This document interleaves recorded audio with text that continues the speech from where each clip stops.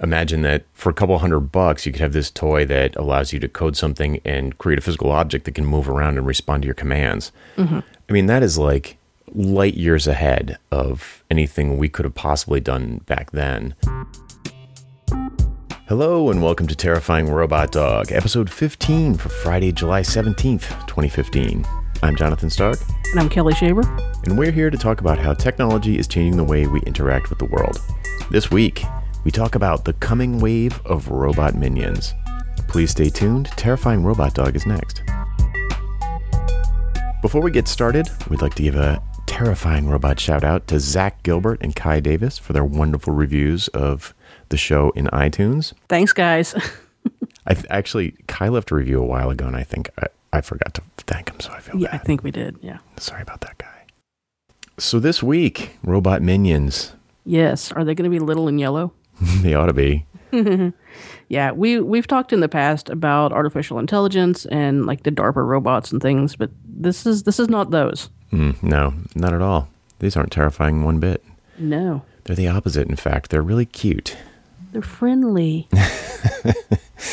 That's how they get you. Yeah. False sense of security. So this was inspired by something called Easy Robot. Yes. Which is for sale at Brookstone. And you know what? I think there's a similar one for sale at Target. I saw a programmable robot in the toy section at Target the other day. Yeah, there's a couple programmable ones that are pre-built, but this is kits that you build yourself. Yeah, this is super wild. So yeah. The concept is that we're going to talk about a few different things that are essentially toys that are, but also robots that can be created and programmed by like little kids. How old would you say the age range is for these like Easy Robot? For Easy Robot, looking at the video on their website, it looks like it has a sort of drag and drop type programming interface that I would put in like the age 10 plus. But then the other videos that we were looking at, they also showed an interview to say that you can program the robot by just making it do things, and it will learn that way. So if we're talking about that, then yeah, little kids. Yeah. So focusing on Easy Robot in particular, because it's like fully thought through. Like the whole thing is, it's not just some toy that you go buy. It's there are, I guess, different models. There's a million little pieces that you can buy, little servos that click together. In the videos, there's like a bunch of different body shapes. There's like a crab one, and there's one, it's called JD. It's like a little humanoid shaped one. Yeah. If you look at their kits, they have a few different body styles in their kits. Yeah, that makes sense. So that it's kind of like you can get started without going nuts, but you can go nuts. So they have demonstrations of people taking old toys like a Wall-E head and just attaching it. And you can also, this is wild, you can get the plans for a part and 3D print it.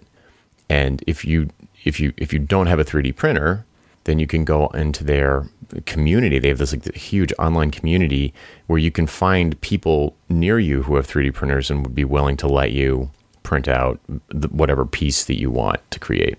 Yeah, that's the community aspect of it is pretty cool, because you just have this community of people helping each other out to print out pieces and manufacture pieces and build these bots. Yep. And there's a sort of a Stack Overflow feel to it where you can ask questions and get answers. And then on top of it, there's a whole app marketplace where you can create like behaviors, pre-written behaviors for the different robots, and then I guess sell them. I don't know if they're for sale, but you can certainly distribute them through this website, and it comes down to like the iOS or Android apps that you connect to the robot. So you can, I mean, I'm sure there's stuff in there like, breakdance or whatever. Right. And it seemed cross-platform and available. They said available through the App Store.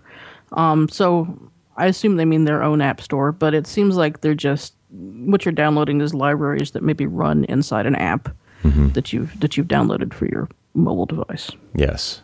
So there are a couple of examples in the videos of they're like little, like fun little cutesy things that the robots do. And it's sort of like, oh, I can, I've got this robot, I'm going to build it. And you could see it being like a project with a parent and a kid. It's hard to imagine.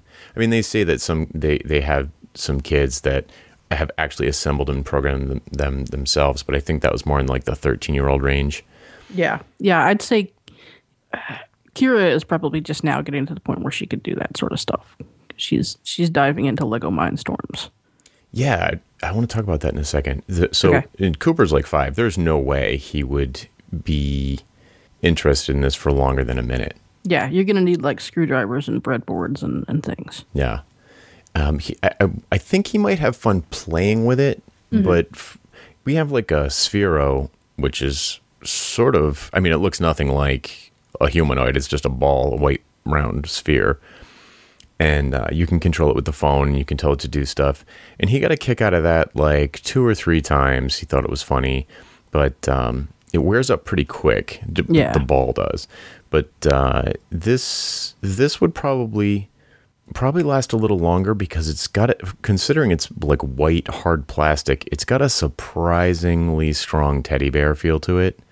Yes, it does stuff that makes it like moves its head around in a way that actually is kind of cute. Anyway, so I could say I'm sort of wondering like what the age range of interest is.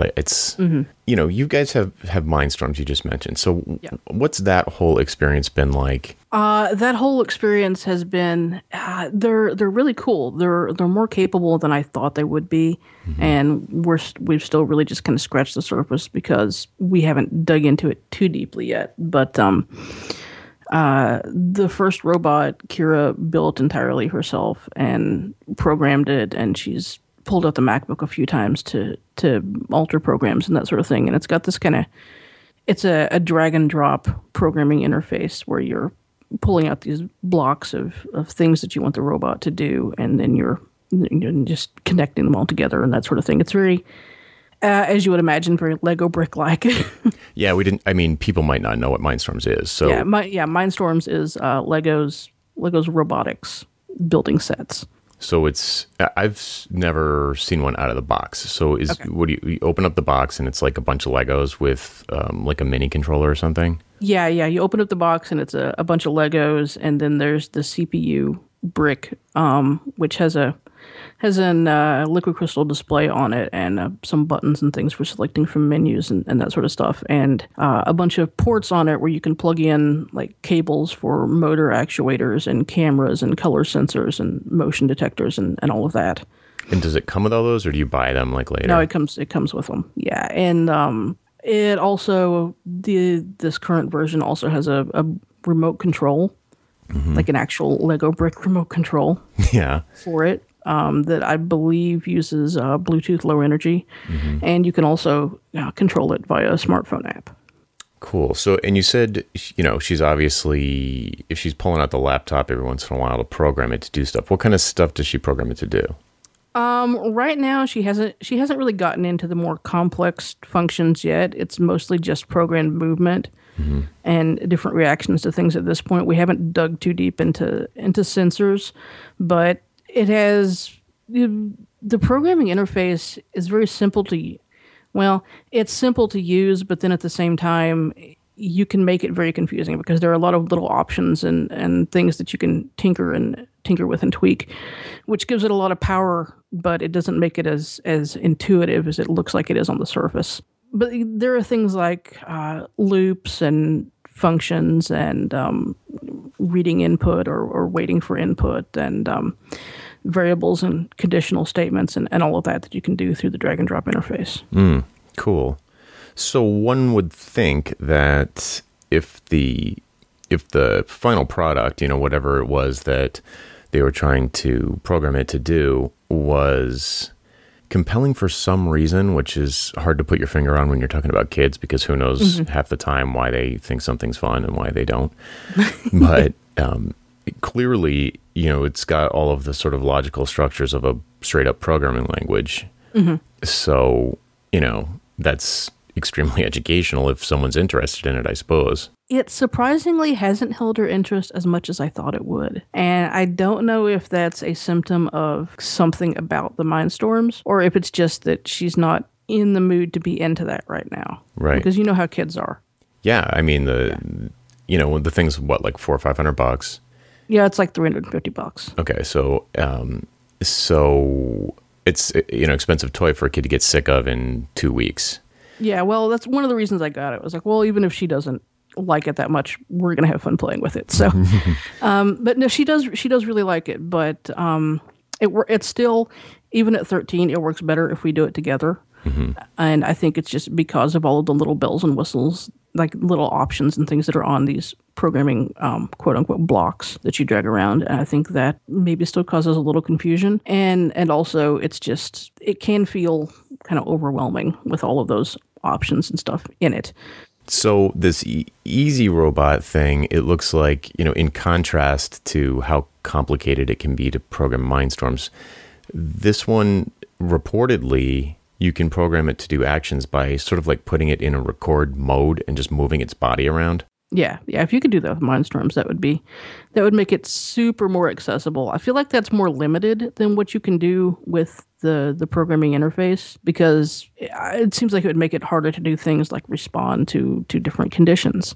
But that would make it super, super accessible to get started with it.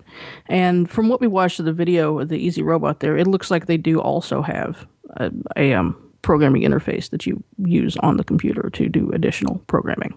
Definitely. It's what people expect from a programming interface, like black box, white text, and lots of it. Yeah. But if you could kind of jumpstart the excitement by programming it through direct manipulation, that's probably pretty cool. And it reminds me of, do you remember that robot Baxter? It's an industrial robot. It's not for kids. I don't think I'm familiar with this one. So I get a chance to see this in person at a trade show a little while back, and it's like if I remember correctly, it's like a 6 foot tall. It's pretty big. It's like a 6 foot tall thing. It probably weighs a ton, and it's got this sort of screen, like an iPad sized screen on the front of it with a face, and it's got 2 arms, and and it's for industrial applications like pick up this widget and move it over there, or put these widgets in a box and make sure that they're oriented in a particular way. And you program it by putting it in record mode and just making, doing the thing. And it's got like, it on its hands or claws or whatever they are, it can like see what it's grabbing and see which way it's facing and stuff like that. So you can very quickly, an average person can, not program it, but teach it to do something, and just go ahead, go do it all day long, 24 hours a day. Right. Yeah. Easy Robot kind of feels like a mashup of that and Mindstorms. Right. Exactly. I can see something like Baxter having a big impact in like an assembly line type of situation or in a factory, because they're like cheaper than an annual salary for an employee. They're like $30,000 or something, which sounds like a lot for a piece of machinery, I suppose. But if that's instead of a person, that's a deal. Yeah, it doesn't need sick days or health insurance. No, you might need a maintenance plan, but right. Baxter Care. But what's the trend here? Like, are these toys coming out because they can, or is this actually something good for kids, or a particular class of kids anyway? I mean, it kind of goes back to what we were saying last episode about how the quote-unquote maker movement has sort of taken off lately. And it makes you wonder, like, are we going to have generations of kids that are just building robots? Or programming things is becoming a lot more accessible. You don't have to learn the cryptic syntax of some, like, half a dozen different programming languages. That's probably the trend, actually, is that programming is getting easier. It's just manifest in a robot in this particular case. But if you can sort of imagine, like IFT or Zapier, that allows you to kind of program the internet. You can connect things together, virtual things like, take a stream of bits from one website and pump it into the input of another website and have it do something like send you an email or flicker your lights or whatever. It's like a physical manifestation of that, where you just sort of declare what you want the thing to do, and it just does it. Yeah. So imagine like an Alexa interface. Instead of direct manipulation, you just have like a voice input that you tell it to go do stuff, and it doesn't need to be programmed. It just knows what that stuff is. So you could say like, go over there. You point, it sees you pointing. It goes over there. Then you say, okay, scoop out the dog food. Right, I was just going to say, go feed the dog. Right. And then you scoop, and then they dump it in the bowl, and you're like, okay, that's feeding the dog. Yeah. And tomorrow you say, go feed the dog. Yeah. I can see that. I can see that happening. Yeah, that would be kind of cool. All this stuff is like when you watch the videos, there's some of them are like painful to watch. Yeah, like the wine one. robot. Yes. Yeah, that was brutal. It was painful, and it's one of those things you watch it and you go, no one's ever going to actually want to do that. Right, because it's a horrible version of it. But imagine you are in an airport and there's a wine bar and you sit down and a much better version of the robot is back there. Mm-hmm. That would not be bad. With his alcohol Keurig. Yeah, with his booze printer. Right. Yeah, I mean, that it wouldn't have been nearly as painful as watching like a very slow, clumsy robot in somebody's kitchen take 5 minutes to give them a glass of wine while having a conversation. A very awkward conversation. Yes. It's kind of an interesting proof of concept for a commercial application, I think. Mm-hmm. If it was quicker, if it was less, it would need to be a little less friendly, so it would be more real. Postal service bots. Yeah, except postal bots.